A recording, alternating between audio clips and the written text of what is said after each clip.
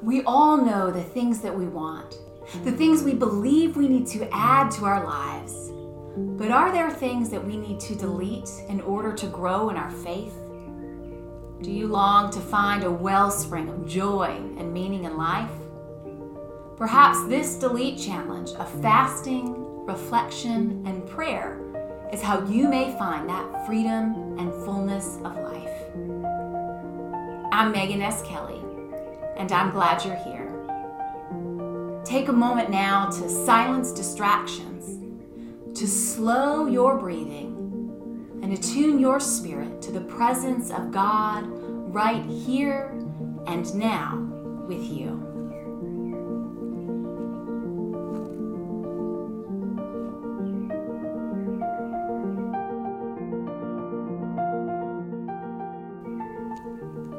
Some years ago, before my husband and I had children, we saved and saved for a special celebratory trip. We booked tickets and a place to stay and planned out our sightseeing. As the trip neared, I remembered that I had an acquaintance from school that I thought lived out there now. We had been in a small group Bible study together and had lost touch since then. But we were friends on Facebook, so I reached out to her. And we made a plan to meet up once we arrived in town. She took us to this amazing restaurant that we would never have found as tourists. And then she proudly showed off her city at the best locations with the most spectacular views that are known only to the locals. The dining and spectacular views were incredible. But even more, it was so great to reconnect with her and pick up where we left off. That, I think, is one of the great gifts of social media. Its ability to connect us as human beings and as friends.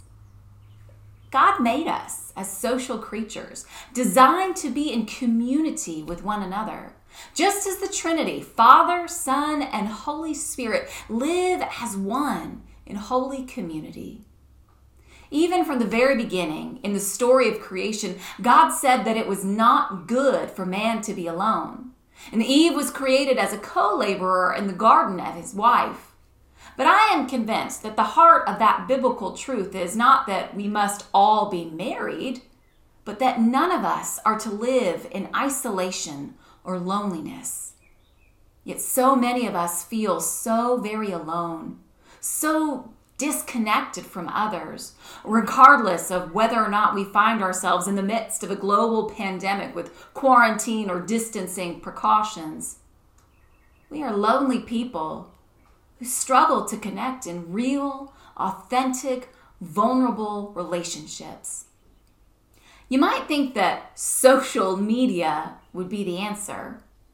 And while it can connect you with long-lost friends or family members across the miles, there is no substitute for real personal connections.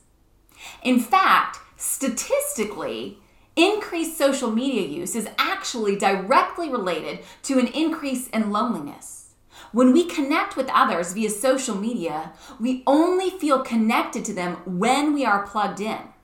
So as soon as we get off, we are left with our true loneliness. And this begins, again, that cycle of addiction where we just can't get off social media.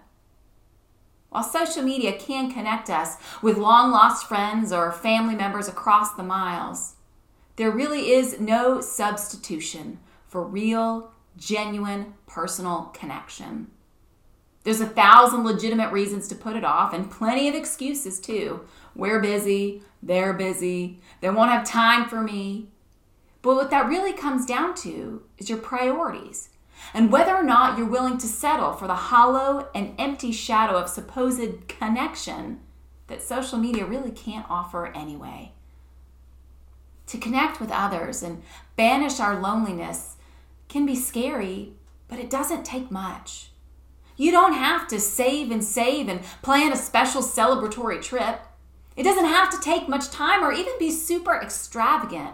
Simple but heartfelt connections can mean the world to someone. Just to be thought of and remembered. Could you pick up the phone just to hear someone's voice and check in on them? Could you write a handwritten note and send it in the mail? You can meet up with someone to walk your dogs together, or maybe push your babies in strollers. You could swing by someone's house for just a quick porch visit to say hello. There's always a creative solution to find a meaningful and genuine way to personally connect with others. But it will take a little bit more effort than merely scrolling on the apps on your newsfeed. Sometimes it takes a little bit of courage, but it is absolutely worth it. As we take time for reflection and prayer, I wonder if there's someone you've lost touch with, or someone you'd like to be better friends with.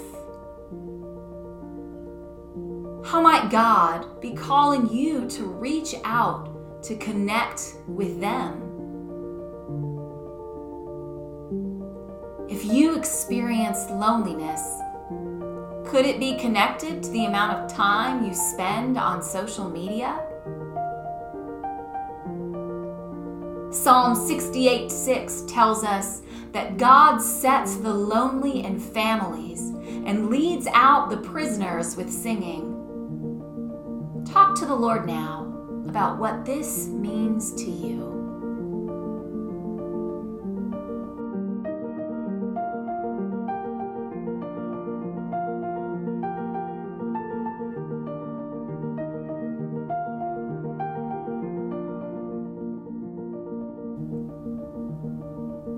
Oh God, deliver us from our deep loneliness.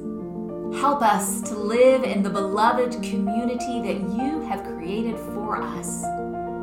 May we forsake cheap substitutions of supposed social connection, and instead, may we seek out true, life-giving relationships with vulnerability and authenticity. Indeed, you have declared that it is not good for us to be alone. So may we know the connection and companionship with others that you have offered to us. May we know this good freedom that grants us the fullness of life that Christ desires for us. Amen.